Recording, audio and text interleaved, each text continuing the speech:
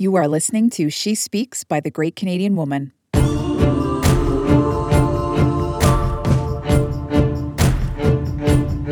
The Great Canadian Woman makes waves, she moves mountains, and she blazes trails. This podcast is a compilation of inspirational Canadian women sharing their message, their insight, their experience, and their expertise.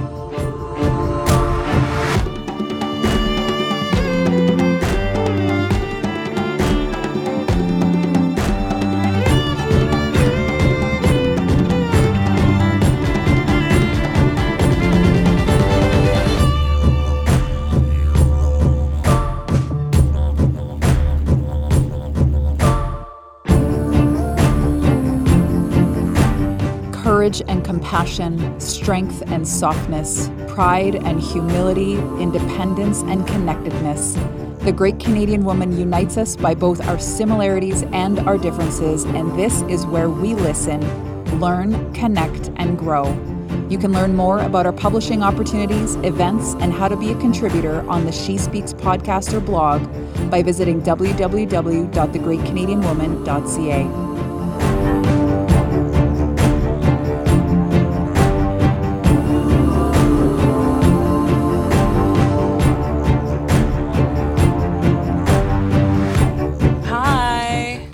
Hey there, my name is Yenisi Onobolu, and I'd like to say that I'm incredibly honored to be a contributor to the She Speaks podcast community. I'm also really excited to have you listen to this episode. Before we get started, I'd like to tell you a little bit about myself. Like I said, my name is Yenisi Onobolu, and you might be wondering where that name is from, and it's actually Nigerian. So I'm Nigerian born, Nigerian raised, moved to Canada just over 7 years ago for university. I currently work in financial services. Did I tell you how old I was? Yes, I'm a 26-year-old woman. I live in Toronto, and I love people. Another thing I think you should know about me as it relates to this podcast is I've actually never recorded a podcast before. And you might ask, so why am I doing this? I actually got recommended by a friend of mine who I had mentioned to her that I had interest in sort of being a guest on podcasts, but I didn't realize I would be recording an entire one myself. But that being said, this is a great challenge for me, and I'm optimistic about what this could be in the future. Well, so now that you know a little bit about me, let me tell you what I'm going to talk to you about today. Today, I want to talk to you about 5 realizations that I've had through this pandemic. Some of these realizations are new, and some are old. Some just needed a refresher, to be honest with you. So without further ado, let's get started. The first realization that I've had through this pandemic was that my job should not define me. As I thought about the people who were getting laid off and businesses that were struggling through the pandemic, it really started to make me ask myself the question, who am I outside of my job? Who am I when my job is taken away from me, or when my business is struggling? A quote by Maya Angelou, which I really like, it says, "I've learned that making a life is not the same thing as making a living." Like I said, through this pandemic, many people have lost their jobs, and many have, really been reassessing whether or not they're content with the life that they've created. Many have asked themselves the questions, is this enough? Is there more? Do I want more? Like I said, I've also asked myself that question, who am I outside of my job? For a lot of us, our self-worth has been wrongfully associated in conjunction with our jobs. Isn't it so dangerous to define yourself by things that can be taken away from you? Things like your job, like money, houses, cars, the clothes. And in some ways also our friend and family affiliations. Through the pandemic, I think about 2 kinds of people. Of course, there's so many kinds of people and many kinds of situations. But I think about the 2 people who stand the risk of letting their jobs define them. One, I think about the person who, has a job that hasn't really been valued much by society. And the second person is someone who has a job that is incredibly attractive, a job that everybody wants. Both these kinds of people stand the risk, in my view, almost an equal risk, of letting their jobs define them. The point being that we can all fall into that trap. A great job might look good on your career resume, but it made me think about, what would my resume of life look like? I encourage you to take stock of that. What characteristics and accomplishments would be on your life's resume? What values, principles, and truths do you hold?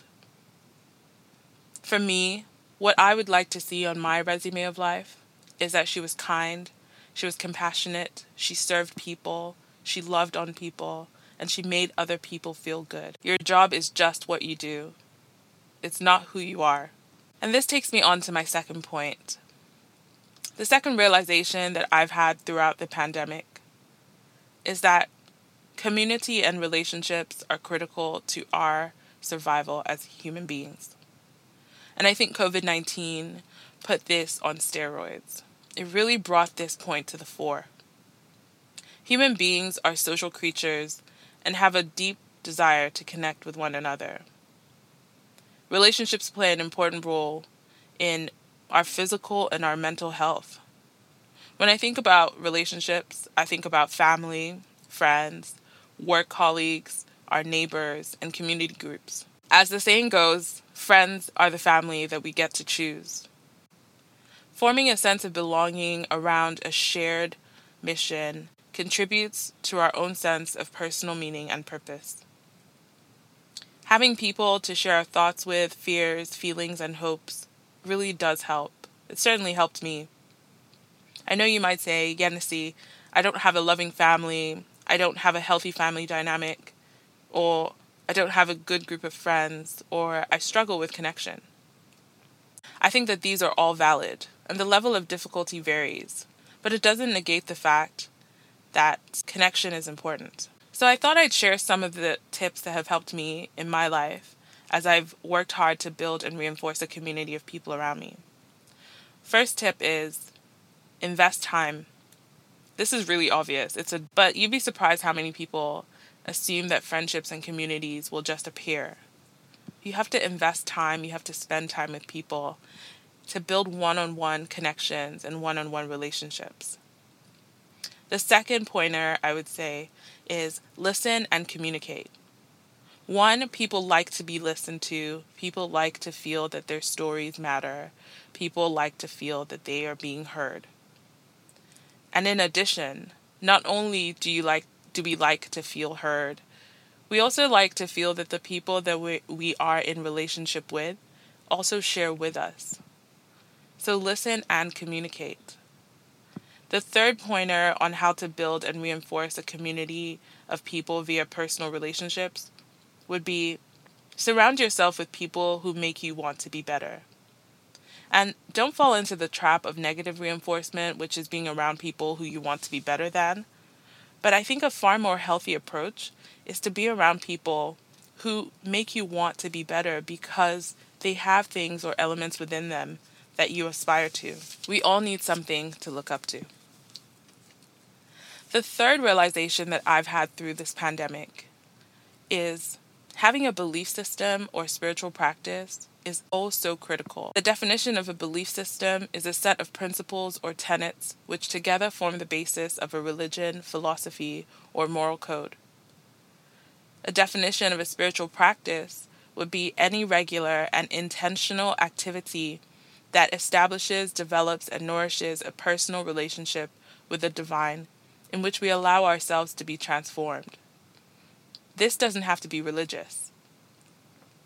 I don't want to convert you or anything, but I have to say that having a belief system or a religious belief system has worked for me.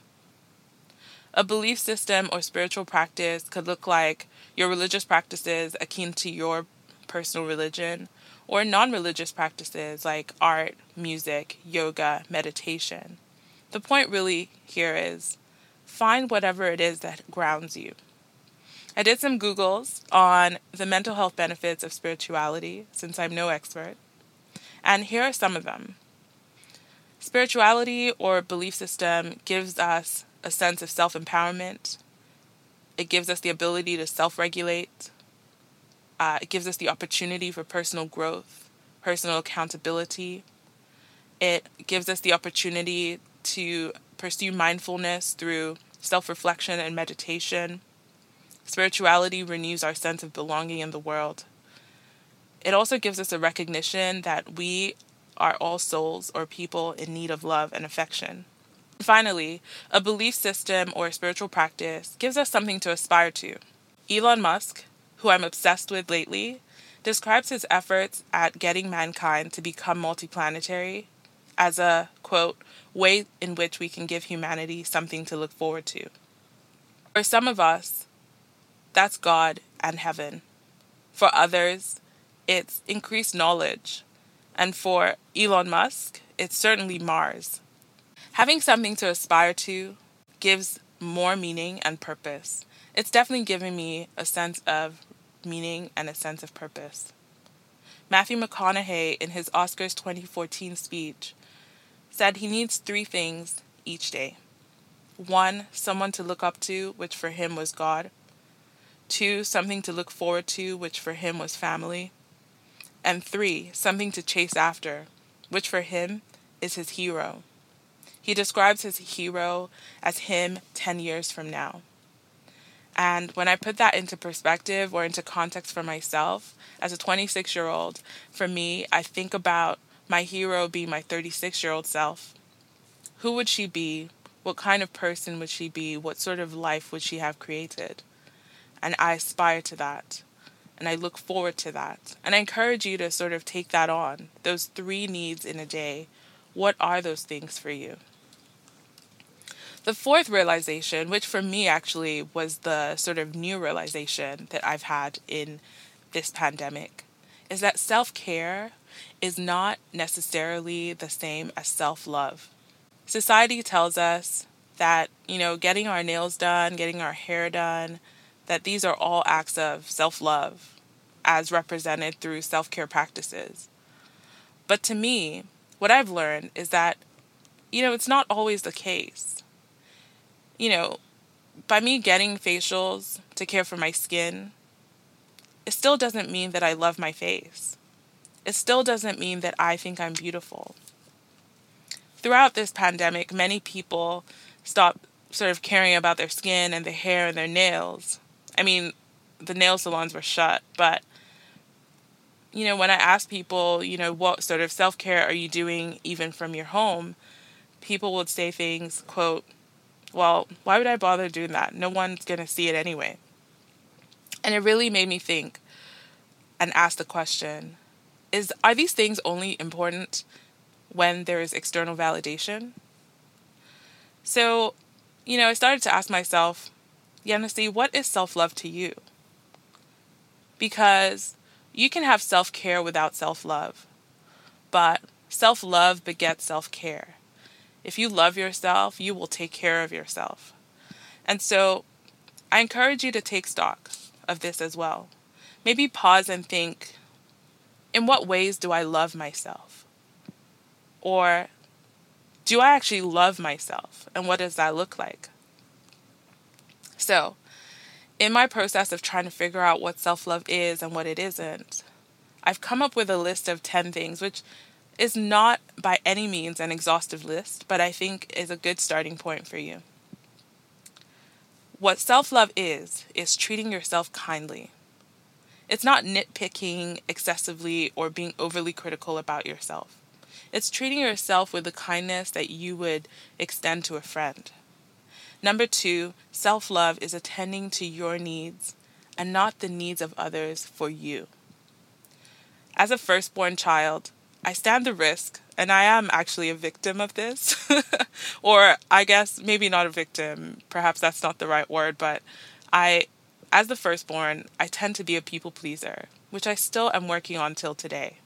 But what that does is it sort of reinforces the idea that the needs of other people take precedence over mine.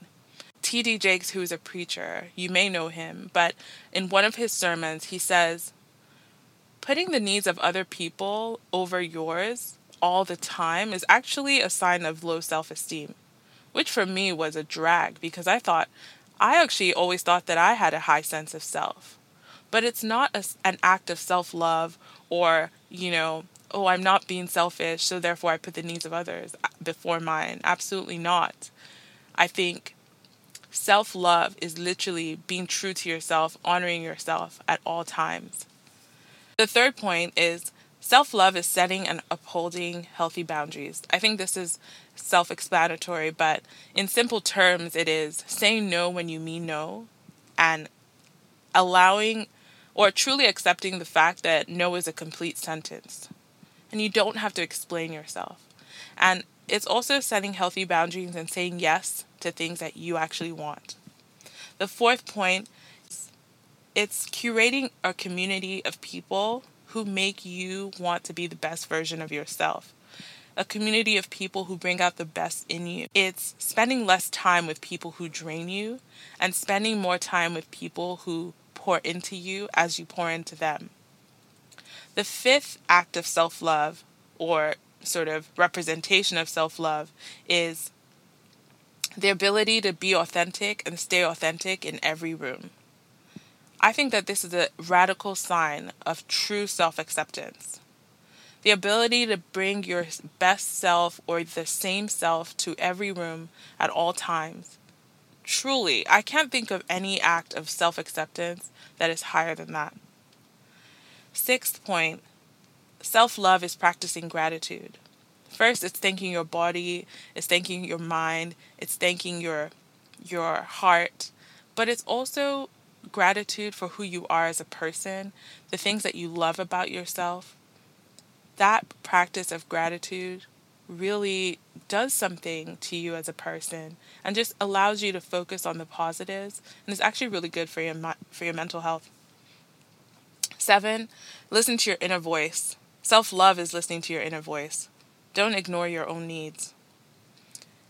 8th, self-love is the ability to be vulnerable. It is a practice. It's a difficult practice, but it's so beneficial nonetheless. 9th, self-love is the recognition and acceptance that you cannot give from an empty cup. 10, self-love looks like positive affirmations to yourself. 5th and final realization is therapy. It's a cheap one. I mean, therapy is not cheap, but this is a cheap point. Therapy. I highly recommend it. That's it. That's the tweet. Therapy.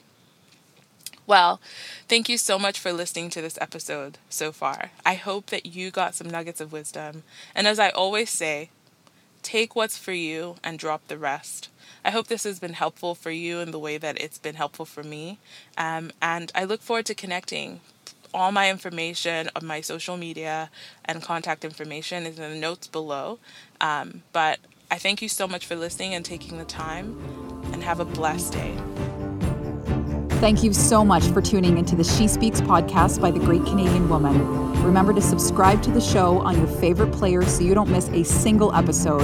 And if you love what we're doing here, we would be so appreciative if you could leave a 5-star rating and review on iTunes. And if you want to connect with today's guest or become a guest on the show yourself, head to thegreatcanadianwoman.ca/podcast. Until next time, make waves, move mountains, and blaze trails.